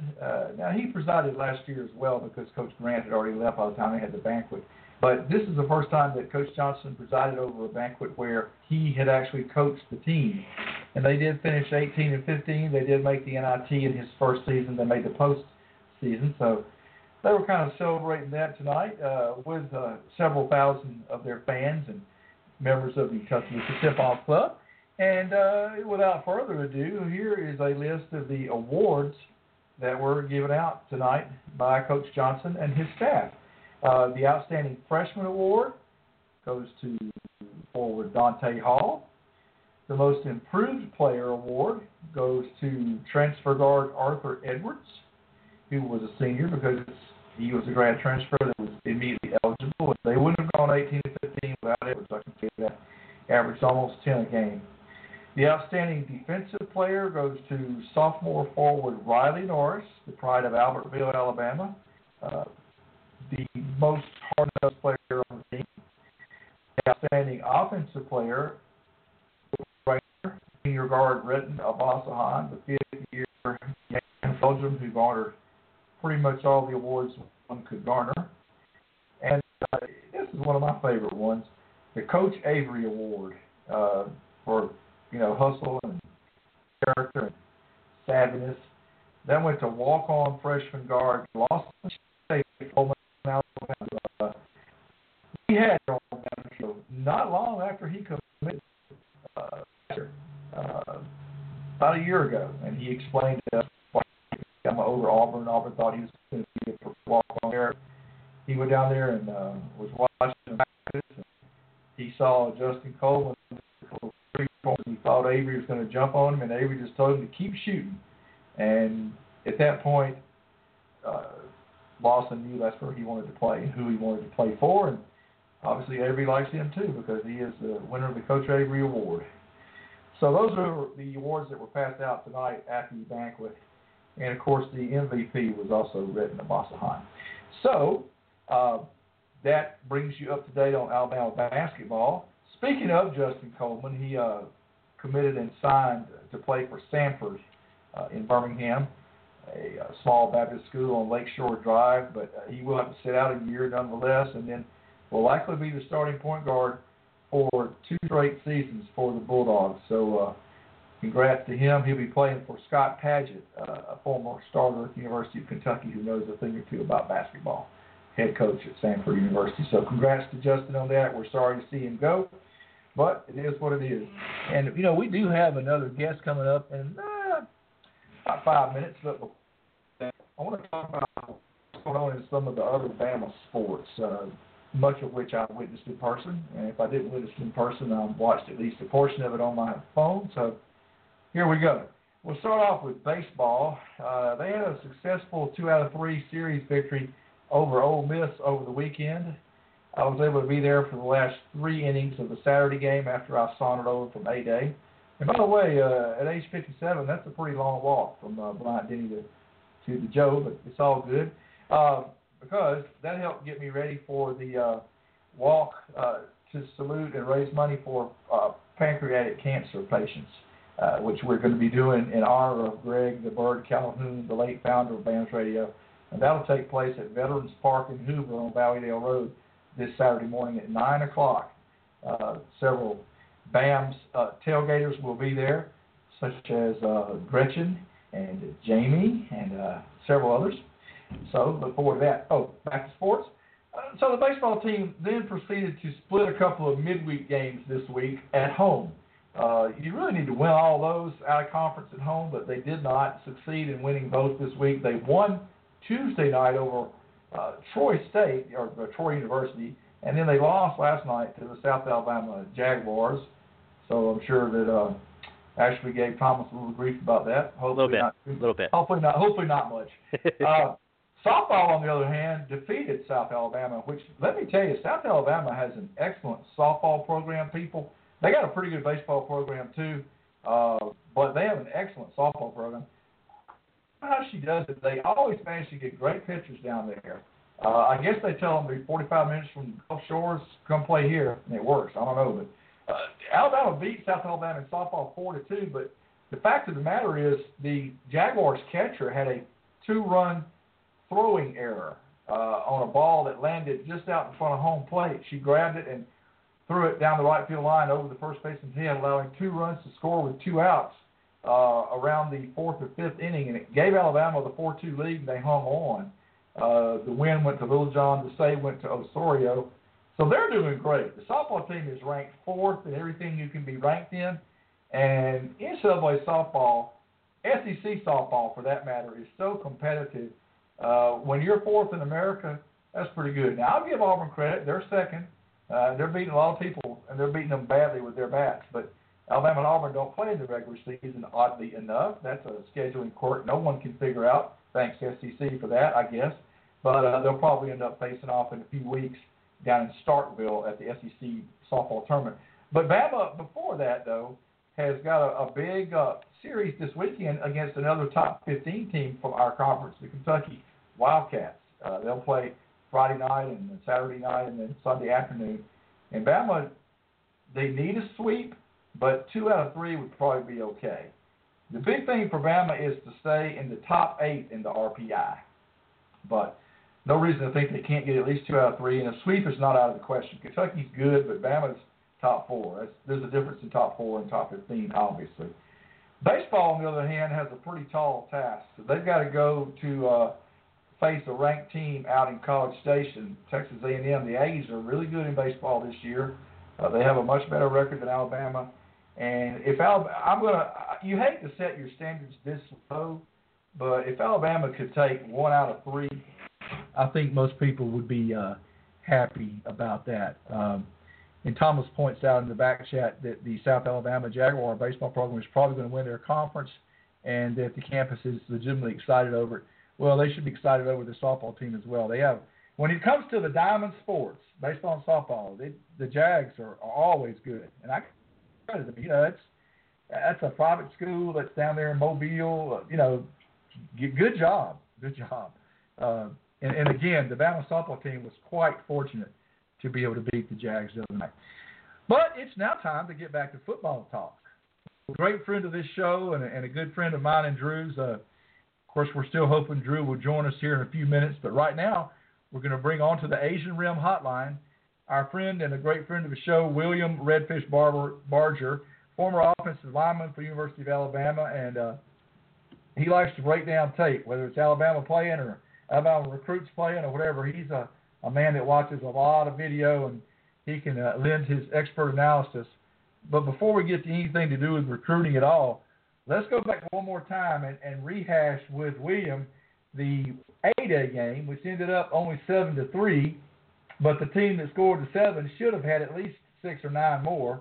Could have had 12 more, but I don't know if they could automatically make a 54-yard field goal. But the team that had the 4 missed field goals was the team that got the late touchdown and won the stake. So I guess, William, in the end, justice was served. Well, I try and tell people, if you want to see an example of a byproduct of a high-scoring A-Day game, all you have to do is go back to the spring of 2003, and you can see how that season played out, and it wasn't very positively. The low score was very good news for me. You want the defense to be ahead of the offense, especially in a program that is, heavy-handed on the defensive side and, believes that they win football games on both sides of the line of scrimmage. And again, I think sometimes people tend to look too much into an individual performance, in the A-Day game. And, sometimes that's all certain people get to see is what they see either at the game or on ESPN. But, it can be very misleading. If you, watch that game Saturday, then, you might think that Blake Barnett had the best, if you watch the game Saturday, you might think that Damian Harris is the number 1 running back. but that's not the case.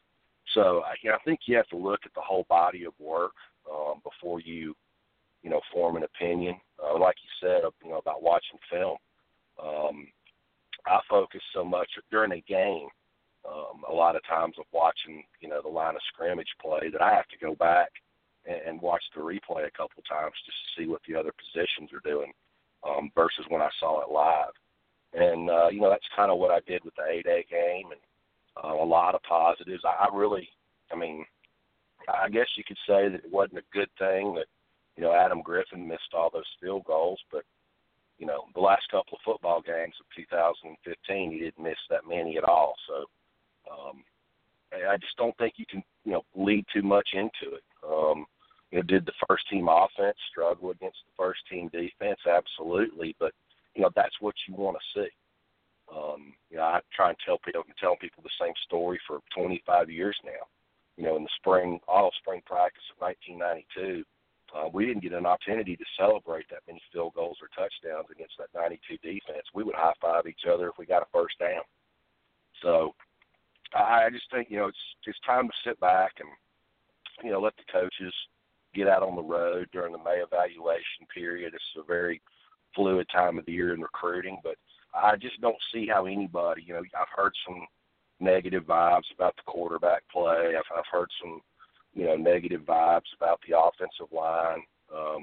I just don't see how you could watch that stuff, with a lucid mind and come away with a bad taste in your mouth. It was a very, very productive spring practice. I've been around Nick Saban enough, long enough now to know when he starts mentioning individual players in the media, especially young, unproven players, that's a very big positive sign for how he feels about this team and where the program's at.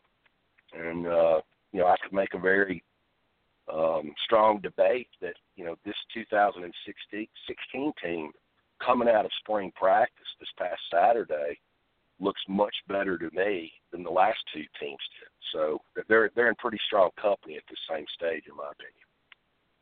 William, let's dive a little bit deeper into the offensive line. Coach Saban made a very strong point in his post-game press conference Saturday that was not the first offensive line that people saw, not to draw the conclusion that it was. And, of course, we knew that Cam Robinson wasn't out there. And he dropped a strong hint that Lester Cotton will be at left guard and that Ross Pierceback will be at center. But he also dropped a hint that neither of the positions on the right side of the line had been settled. Those were just the guys that took the reps at A-Day. I think that you have finally convinced me that Big Shank Taylor will get out there and bust his butt and listen to Scott Cochran and Amy Bragg, the conditioning and the nutritioning people, enough to get off this 15 or 20 pounds he needs to drop and win the right guard job back. So I want you to talk a little bit about what you saw Saturday from the offensive line, first and second group, and also how you think that right side might change before the USC game. Well, I think, first of all, they got put into some tough situations. I mean, I think anytime you get, Tim Williams in a passing situation where he thinks it's going to be a pass, I don't care if it's Cameron Robinson or any left tackle, it's going to be a difficult assignment to slow a disruptive player like him down. I don't know if you've seen the broadcast or not, but, Herb Street and Joey Galloway were oohing and ahhing every time the ball was snapped. So, and you got another guy over there on the right side that, I thought gave Jonah Williams a very good baptism by fire, and Ryan Anderson. He's probably the third leading sack production guy coming back on this team. And, he got the best of Jonah a couple times early on with some counter inside spin moves. But I thought for his first, spring A-Day game, starting at right tackle against one of the best front sevens in college football, the kid did a fantastic job. But, it was just very difficult for all the quarterbacks, Bateman and Cornwell, to get any type of fluidity going and some consistency when they're getting disrupted that much in the passing game. I thought those were some interesting comments by Coach Saban. You don't really see him really go that far out there into the future, post A-Day in a lot of cases. And again, I think it's a great situation. Obviously, Alphonse Taylor was in the doghouse this spring. He's got some work to do both on the field and off the field to get back in good graces. But I thought that was kind of a olive branch that Coach Saban extended to him in the press conference. They want to see him get that starting position back. You saw, when the spring awards were handed out, he won the Leroy Jordan Headhunter Award, for Christ's sake. I don't ever remember an offensive lineman, winning that type of award. So that tells me that despite the doghouse situation that he was in, he did a pretty good job of, trying to earn his way back up the depth chart. But, I don't see where, unless they were to move Lester Cotton back over to right tackle, and I don't think they want to do that. I personally think that what you saw Saturday, obviously not Corin Kirby, but it'll be Cam Robinson, Lester Cotton, Ross Pierce-Bacher, either Alphonse Taylor or Brandon Kennedy, and probably Jonah Williams at right tackle when you tip off against Southern Cal. That's as good a guess as any. I just wonder, William, if Kirby can make a big enough push to beat out Williams. I think if he does, it'll be because he's a senior with some more experience. But I think if he doesn't, that Kirby will still be the swing tackle like Alfred McCullough in 2011 and back up both sides. Do you feel like Kirby can beat Jonah out, or do you think Jonah's pretty much got it locked up? I think based on what I saw Saturday and how good that he looked at that position with the other two scrimmages, that was kind of I thought a conviction, so to speak, of where Kirby is at in his development. There's a lot of other good rush defensive ends besides Tim Williams in this league. If he struggles that much against Tim Williams, unless he can improve that aspect of his game, over the summer and in fall camp, you'd have to, look at the ability of having a guy like Carl Lawson lined up across from him, or a Derek Barnett, or even a Myles Garrett. So, seeing how badly he struggled in that aspect of it, I think right now Jonah Williams is that guy. Jonah got beat by a couple of counter moves. Unless the quarterback's back there squeezing the ball to death and not getting rid of it in 2.5 to 3 seconds like they're coached to do at this level, maybe Ryan Anderson would have hit the quarterback after he threw the football Saturday versus Jonah, but it wouldn't have been just there were most of the times when Kirby got beat, he never got his hands on Tim Williams. And so that's the difference in the two of them right now. That's fair enough. Did you like what you saw blocking-wise from Hale Hentges and Brandon Green? I did, and I think that's going to be something that's going to be an improved part of this team. I wasn't really worried that much about the tight end blocking because of the added size that the Hentges has put on. Brandon Green's been a very steady, solid performer, as a hybrid tight end offensive tackle for a couple of years now. I think the most pleasant surprise at the tight end position, and it doesn't involve blocking at this stage with him being 225 pounds, but I think it's blatantly obvious that Miller Forrestall is probably one of the best steals of this class. When you look at where he was rated as a recruit coming in as an early enrollee and how much he was targeted in all three of the scrimmages, including the A-Day game. Yeah, it appears that Miller is ready to at least be the backup to O.J. Howard as the quote-unquote receiving tight end, while Brandon Green will back up Hale Hentges. So that's 4 quality football players. And everybody that watched scrimmages, including A-Day, that saw Miller Forrestall was pretty much blown away with his route running and his concentration. And, he just seems to know how to find a hole in the defense. So big shout-out to him. Speaking of freshmen, though, you can't too far without talking about the man the game and as the mouth beat to death at his prom. And I know you see more than just practices and open scrimmages. Tell me, I've already voiced this opinion to you privately, but I don't think it's a done deal that Jalen Hurts redshirts this year, William. Well, there's a pretty good former college quarterback and probably the best college football analyst in the country that agrees with you, Kirk Herbstreit. And Cary, we talked about this privately. I was screaming from the rooftops for 2 years in 2013. 2012, 2013. I'm losing track of my years here. For them to kind of do what you're alluding to with Hurts, I wanted to see that same package with Blake Sims and Kenyon Drake. If you go back to that time period, obviously A.J. McCarron was the entrenched starter at quarterback, but because the way the games would shake out, because of Coach Saban being so stubborn, at pulling starters until very late in the game, there wasn't a lot of, backup quarterback depth being developed, at least in game time experience. And, that's when there was that huge log jam, at the running back position.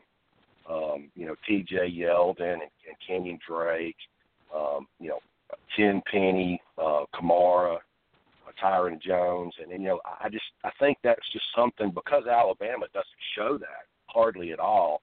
I just thought that would have been a very difficult facet for defensive coordinators to prepare for. You get that typical pro-style ground and pound game going for 3.5 quarters, and when the other team, on the other side of the ball is dog-tired at the end of the game, all of a sudden you bring in two, dynamic playmakers, and you tell them don't even run a pass. Don't even try and throw a pass. If it's 3rd and 8, you run the zone read. And I'd really like to see them do that with Jalen Hurts and Damian Harris this year. I think Hurts is obviously a very, very much further along than anybody thought he was going to be. In the 25 years that I've been watching Alabama spring practices, he looked the most comfortable and the most poised, out there all spring long, and including Saturday. There's a lot of scuttlebutt out there on the internet about, he only faced the second-team defense. And, my counterpoint to that would be that second-team defense is probably just as good as 70% of the starting defensive units we'll see this year. And I also would say if he looked that good against the second-team defense with the second-team O-line and the second-team skill players, what could he do and what kind of explosive plays could he make if he had the first-team O-line and the first-team skill players? So I think the kid really has kind of put the wheels in motion with Lane Kiffin and Nick Saban. Hey, if this continues and he gets, further along and further entrenched in the playbook and keeps this level of comfort. And, I only saw him probably force or maybe make 2 or 3 bad decisions Saturday. And again, he's getting all of these accolades from 2 scrimmages and a spring game. And all you got to do is see him go through his progressions as a passer. You've yet to see what he can do with his legs, which is his best gift. William, but I'll tell you what, he's Hey, Cary, can you repeat that? You broke up on me. Oh, sorry. I agree with you about the legs, but I still think the young man's got a pretty dang good arm. Oh, I think he's got a very good arm, and of all the quarterbacks on campus right now, the one intangible that I look for in a quarterback, and I think it's the one thing that, you can't coach and develop. It's something that you just have once you get to this level, and that's having a quick release and throwing an accurate ball. And he's already got that. So, no, I totally agree with you. The point I was trying to make is he passed the test with flying colors at the most difficult part of playing quarterback at this level, and that's, reading a defense. You saw him numerous times Saturday, throw to the check down wide receiver or throw it to the tight end or dump it off to the back versus, trying to throw a 40-yard bomb into triple coverage like you saw Cornwell do over and over again. So I just think once he can put that total package out there on the field, like you alluded to, it makes for a very intriguing fall camp, and I'm really looking forward to see him take that next step. And you never know. Coach Saban has proven to be very willing to to play true freshmen at every other position on the field. You know, left tackle, running back, cornerback, linebacker, Deron Payne at defensive tackle last fall. You know, maybe this is the year that maybe it finally happens at the quarterback position. Yeah, and I'm with you. I'm not saying he's going to start, at least not the USC game. I think Cooper Bateman starts the USC game. But what I'm saying is the idea of some type of package, even if it's just one series a half, of him getting out there and not, I mean, yeah, a lot of read option William, yes, but I just don't rule it out after what I saw Saturday and what I saw 3 weeks ago. I don't rule out the young man throwing a pass every now and then in a game. No, and that's really, you know, because I think he's much more advanced as a quarterback right now than Blake Sims was coming out of spring practice his senior year. And, you know, what I would like to see, and I'm sure Lane Kiffin's over there foaming at the mouth and his mind's spinning around thinking about this, but, you know, you get into a situation where you run the zone read, maybe one or two plays, and then you have him roll out and, you know, then do what's called a check with me play. You know, you let him roll out on the naked bootleg, you know, drag the running back or the tight end out there in front of him as a dump off. And if the deep ball's not there, you know, you've got the check down guy, and if the linebacker or the safety doesn't come up to play that check down guy, you know, you tell him to take off, and that's a 20-yard gimme pickup every time he does it. Yeah, and you alluded to the fact that in the start that Bateman got last year, he left, 70 or 80 yards out there on the field on 3 read options where he handed off instead of keeping. Let's say Jalen Hurts keeps the ball on just 1 or 2 plays a game like that. I mean, you talk about flipping the field. I just think it has the potential to be dynamic, and there's a lot of people on the various Bama websites, the Keyboard Cowboys, that want to point out to us that, Nick Saban, he don't play true freshman quarterbacks. He just don't do it. But, you know, I heard Nick Saban say at a private meeting, at a booster meeting one time, and I'll paraphrase this because we're on somewhat of a family show. But he said he wasn't talking about quarterbacks, in fairness. He was talking about players in general.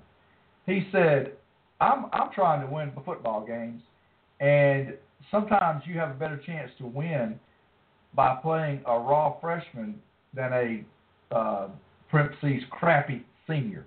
And this could be, I'm not saying that Bateman's a crappy player. He's a serviceable quarterback. I thought the best pass Bateman threw Saturday was dropped by Calvin Ridley. And waited too late to get rid of the ball. It was intercepted by Ronnie Harrison. I'm not a quarterback expert by any means. And I do think Cooper Bateman will start the Southern Cal game. Don't believe what I'm saying. I just think fans need to be prepared for the possibility of Jalen Hurts seeing the field, not automatically assuming that Nick Saban will play. Well, I totally agree with you, Cary, and I think, you know, long before the A-Day game, you know, Coach Saban has already kind of planted the seed, and I totally agree with you. You know, he's not. This isn't Vestavia High School under Buddy Anderson in 1986. You know, that the veteran guy doesn't get the job just because he's the veteran guy. You know, in most cases, the veteran guy gets the job because he's got the most experience and he makes the least amount of mistakes. He's been around the program longer than anybody else, and he's won the locker room over. But Coach Saban has already planted the seed, you know, 2.5 weeks ago when he said, you know what, for a true freshman, he's done enough to put himself in the conversation with the quarterback race, and that speaks volumes to me. Exactly. And, you know, I don't want to berate your favorite player because I think he did all he could do. But you mentioned earlier about how your second favorite player got baptized under fire by Ryan Anderson, talking about Jonah Williams. But, you know, I'll tell you somebody that got the Holy Ghost baptism was one Bo Scarborough Saturday, William. Well, you know, the only thing, Cary, that I really saw out of Bo that I was disappointed in, and probably more so because he's a 245-pound, you know, man, was his lack of effort and willingness to stick his head in there and pass block. You know, and chip Tim Williams and some of those guys that were getting the best of the linemen up in front of him. But, you know, he's going up against the front seven. He wasn't getting a lot of help from the guys up front. No doubt. I didn't see a lot of places for Bo to go. And if you flip over on the other side, that's why I've tried to tell people, Damian Harris has made a bunch of improvement, probably the most with his body and confidence since last year. I mean, he ran with authority Saturday. But, going back to what we said, that second-team offensive line that he was running behind had the luxury of not having Darren Payne up there whipping the center and both guards' asses and defeating double and triple teams. That's the main reason why Bo Scarborough had such a lackluster day, is he just didn't have anywhere to go. And, that's more of a testament of what kind of player Daron Payne is. I mean, he did that last year. I've tried to tell people, everybody, talks about, the defensive line last year derailing Leonard Fournette's Heisman Trophy campaign. Well, there was another big-time award campaign that got derailed that night as well, and that was LSU's center, Ethan Posick, who was the leading candidate for the Remington Award before that game, and Daron Payne single-handedly derailed that one too. Great analysis there. And we're talking to former Alabama offensive lineman William Redfish Barger, a great friend of BAMS Radio. He's pretty much he's our ex-player analyst that we have for this show now. He's now a regular, and we appreciate him joining us. And he's joining us on the Asian Rim hotline. And I want to remind everybody, and Paige mentioned this last time she was on, but I want to remind all of y'all, because the folks at Asian Rim want me to remind you this, that they have Takeout Tuesdays and Thursdays going on right now. It's your chance to get $10 off takeout every Tuesday and Thursday between 4 and 7 p.m. And that's the Asian Rim over at the Colonnade Rush Shopping Center.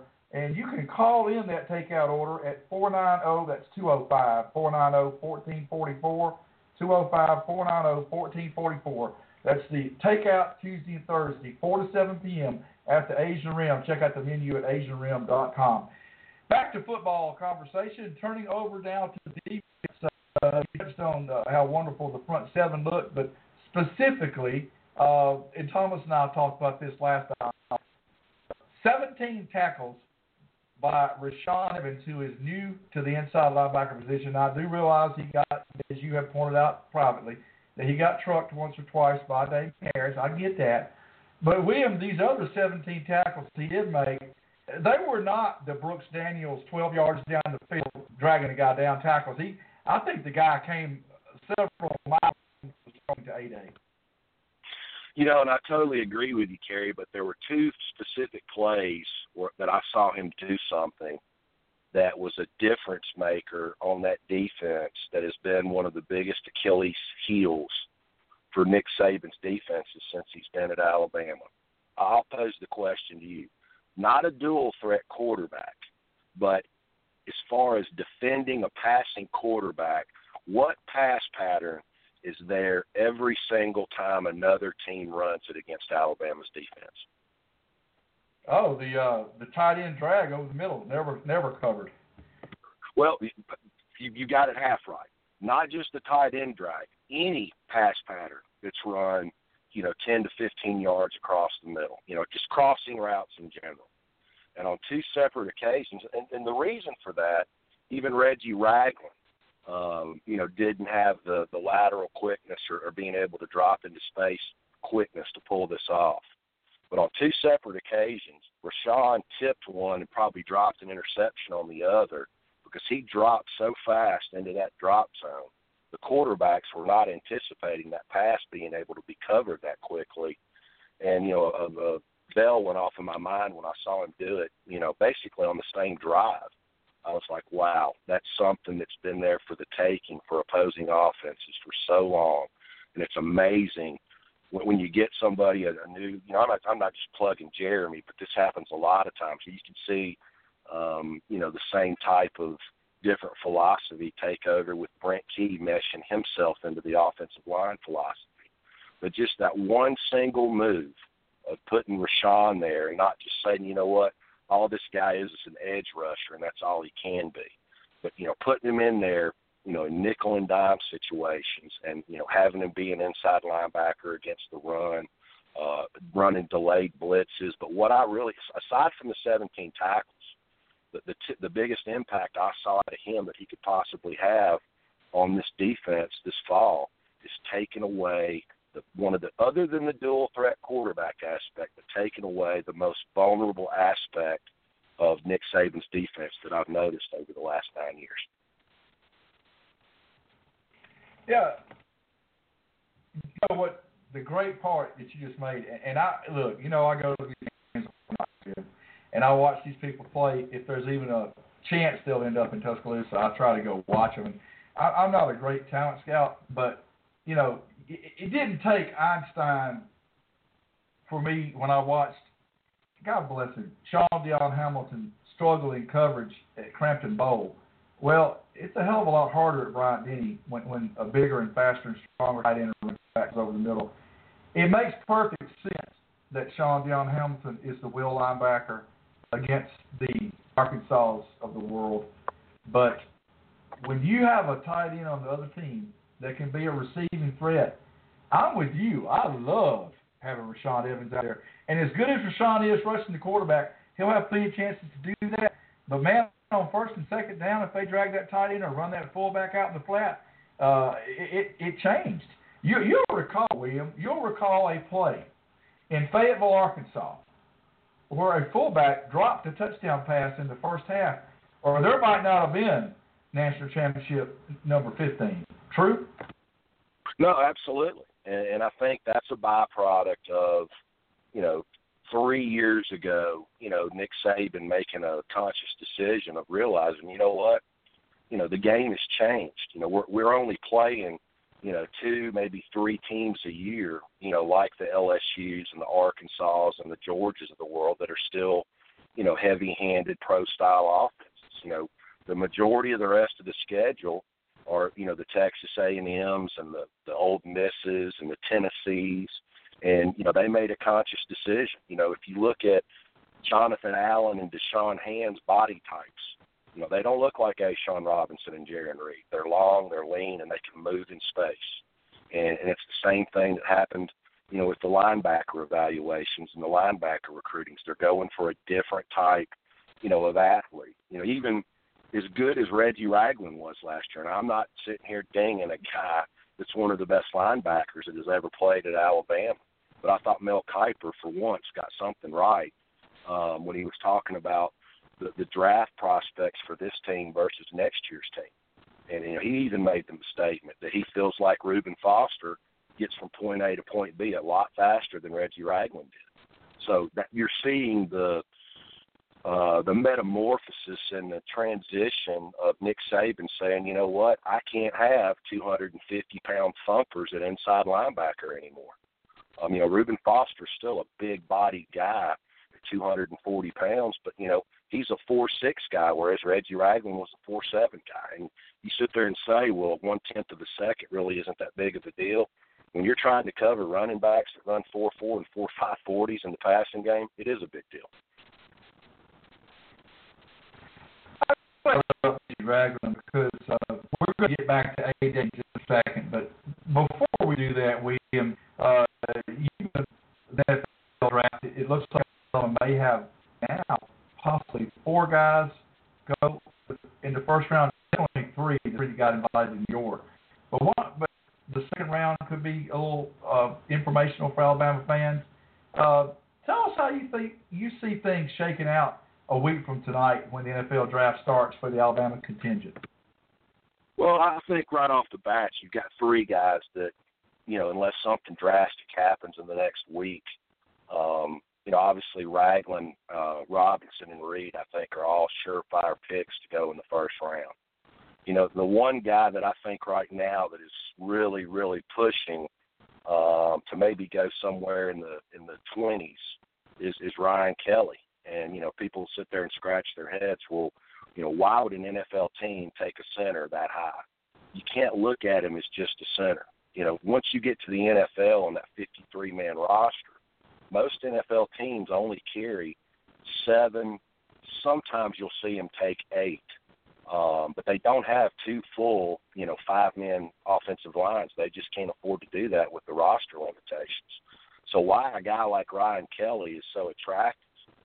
He's a guy that can play every position along the offensive line for an NFL team. I mean, he could survive at left tackle. He's that good of an athlete. I'm not saying he's ever going to start there, but, in an emergency situation, if somebody got hurt, he could survive there probably. Certainly he could play both guard, center, and right tackle very effectively. But that's what makes him so attractive is his versatility. And it would not surprise me at all to see him sneak into the latter part of the first round. And the other one, is Derrick Henry. Would it shock me to see him go late in the first round? Not at all. But with the running back position being devalued, because of the short shelf life of the careers, they're just not as willing to spend that kind of money on a guy. And really, to be honest with you, once you get past the top 20 in the draft, the guaranteed amount of money that you get between being the 20th pick in the first round and the 34th or the 35th pick early in the second, you're only talking about a couple $100,000 in signing bonus money and guaranteed contract money on your salary. So some people would say, well, there's a big difference in going in the first round versus the second. But when you start looking at the contract money, it's really not. Mark Ingram, when he got drafted several years ago, got a very nice contract. I think he got being the last player taken or one of the last players taken in the first round. He still got, I think, almost a $4 million signing bonus, and I think close to $8 million in guaranteed money over his first contract. So, that's still a pretty good financial hit there. And as far as other guys that have a chance to get drafted anywhere from the 2nd to the 7th round, I think Cyrus Jones is one of those, but is he probably the only one that can count on it? Yeah, I think, the next guy up, whether he goes in the 2nd or the 4th, is going to be Cyrus Jones. He's a proven commodity despite his height limitation. I think certainly by his junior and senior year, he proved that he was an elite cornerback. And when I say that, just because he's not a top 15 pick doesn't mean he's an elite. He's proven himself as an elite quarterback at the college level. You saw what he could do as a return man. And that's a niche that he could fit in real well with whatever team decides to take him. You could get a guy in the late 2nd, early 3rd round, that could play maybe nickel for you as a rookie, and maybe factor in as your kickoff or punt return guy as well. There's a lot of value there. Much like with Ryan Kelly, Cyrus Jones isn't just henpecked and plugged at one position. Would there be any chance at all of someone like a Dylan Lee, someone like a Jake Coker getting drafted? I think after Cyrus Jones, Cary, the next guy that I think would go would probably be DJ Petway. Dylan Lee's a great athlete, but, because of him playing that Sam linebacker position, there's just not a big body of work for those scouts and GMs to look and see what he can do.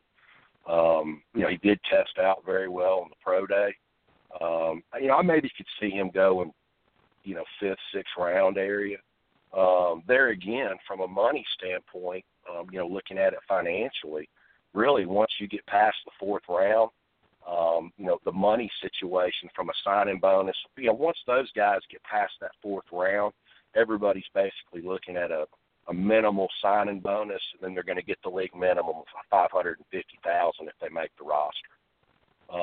Do I think Dylan Lee and Jake Coker could get drafted late? Absolutely. But I'd be surprised if after Cyrus Jones, if DJ Petway wasn't the next guy up somewhere maybe in the 4th or 5th round.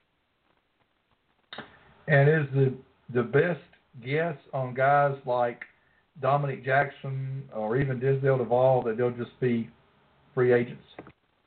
Absolutely. I think Dominic Jackson has a chance to really have a pretty decent pro career. He's not ever going to play right tackle again. He's going to be an offensive guard, which was really, the plan for him all along when he came to Alabama. Before the unfortunate circumstances happened with Grant Hill last year, they kind of had Grant Hill penciled in as being the right tackle, and Dominic was going to be the right guard.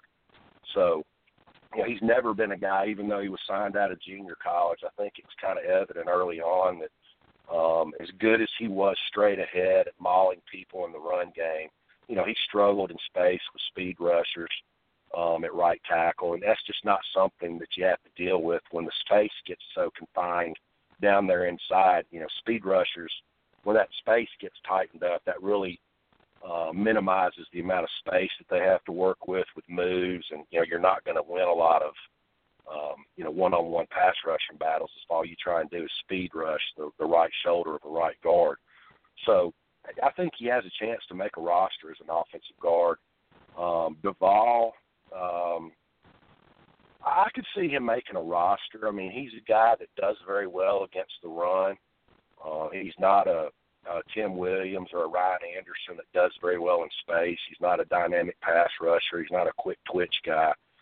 The best bet for him, in my opinion, would be to try and get his weight up, around 275 and become a full-time defensive end. That's a great point. Well, getting back to Alabama's defense and what happened throughout the course of the spring, we talked about the great A-Day and scrimmages and all that Tim Williams and Ryan Anderson had at the two outside linebacker positions. But two other guys who got praised by the head coach were their backups. And I'm talking about Anthony Jennings and Christian Miller. Both of those guys, now I know it's A-Day and it's two-hand touch, but both those guys were credited with 3 sacks apiece and seemed to have a pretty good spring in both cases. Well, in Miller's case, the pass rushing part of it, he's been getting praised for 2 years now. And you're talking a guy that's, somewhere between 6'4" and 6'5", got extremely long arms. Just from looking at him, I'm not trying to say he's that good of a player, but, just looking at him from a body standpoint, he's always reminded me of the All-American from Florida, 15 years ago, Javon Curse. Just ridiculously long arms. He excels at batting the ball down when the quarterback goes to throw, if he hasn't gotten close enough to him to sack him. So the only thing that's been holding Christian Miller back for the last 2 years is adding some legitimate size to that lanky frame. He's finally gotten up to the 235-pound range and can survive out there if it is a run play. But he is, kind of at the same stage this year that Tim Williams was at last year. I still think he's a pass rush specialist at this stage. And Anthony Jennings, he's a guy that, earned his scholarship 2 years ago at Alabama summer camp as a pass rusher. Nobody could pass block him. He's gotten his weight up to the 270-pound range. He's flirting now with, which is great in my opinion. I hope he eats a couple more biscuits this summer and segues away from, being a part-time jack linebacker to a full-time defensive end. And but I do think those guys, like you said, Cary, are the kind of the next guys up, so to speak.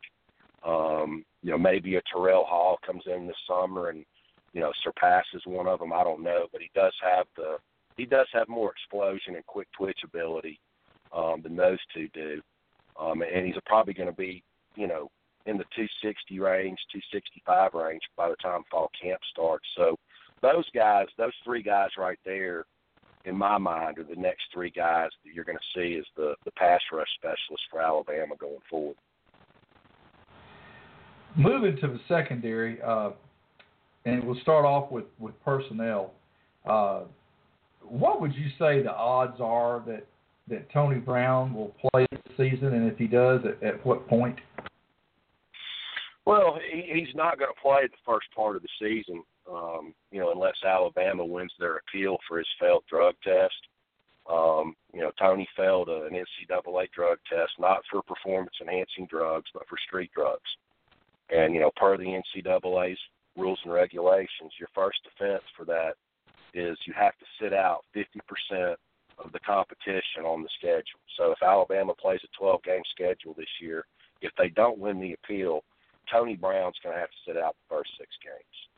So that being said, they really can't game plan and count on him as being part of the team, during the fall camp. I mean, you put him over there with the twos and, you rep him and get him ready and you practice him every week, but you just can't game plan with it, which I think is unfortunate because he is a very, very talented young man. You saw Jeremy getting a little creative and nasty with him, bringing him on some delayed, blitzes Saturday. I just wish Tony could take that next step with his emotional maturity and become a full-time member of the program. I don't think he's been a full-time member, the whole time he's been here. I see where you're going with this. And I do feel like this is still a possibility. I think in the back of their minds that they would love to move Minka back to nickel and have either Tony Brown or Anthony Averett or even a Kendall Sheffield maybe take that other corner spot opposite of Marlon. I think Anthony Averett was the guy at the end of spring practice that was the closest to making that happen, even though they're still not totally comfortable at this stage of inserting him there as the starter. And that's a great luxury to have. I mean, let's just say that program and didn't have the flexibility to play just about every position in the secondary.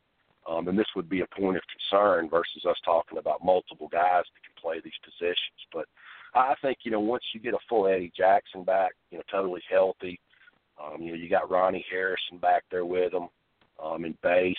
Ronnie's really, after a great freshman year, you saw the interception that he had Saturday, played very well.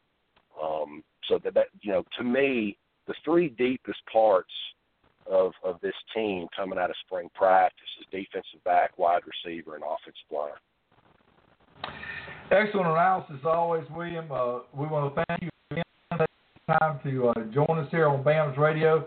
You always bring it, and tonight was no exception.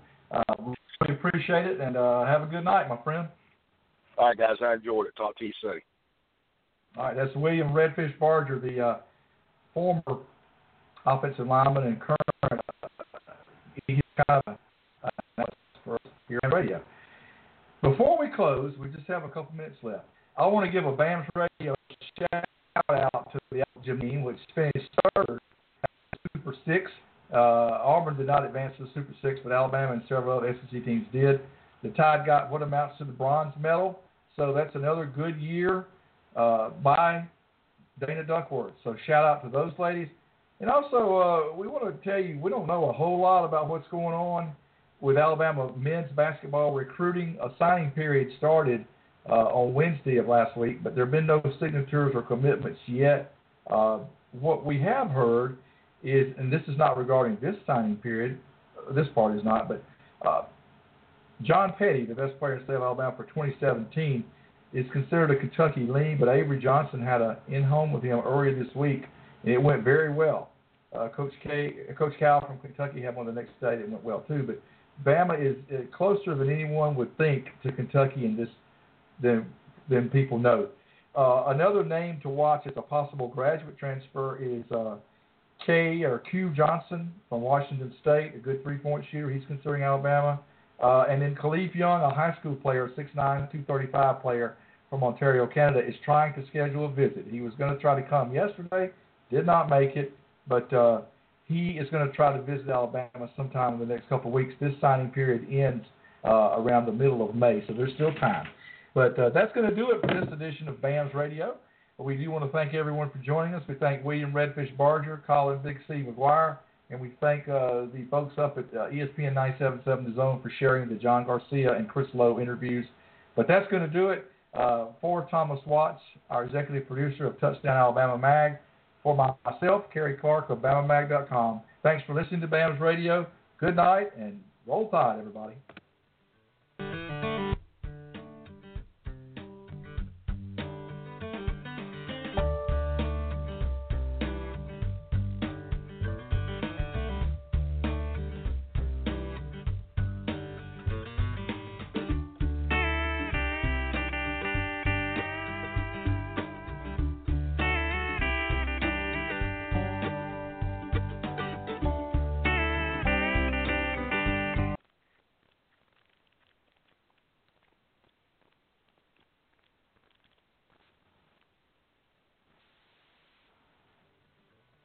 With Lucky Land Slots, you can get lucky just about anywhere. Dearly beloved, we are gathered here today to... Has anyone seen the bride and groom?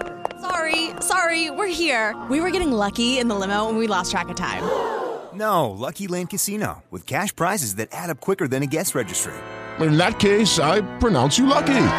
Play for free at LuckyLandSlots.com. Daily bonuses are waiting. No purchase necessary. Void where prohibited by law. 18+. Terms and conditions apply. See website for details.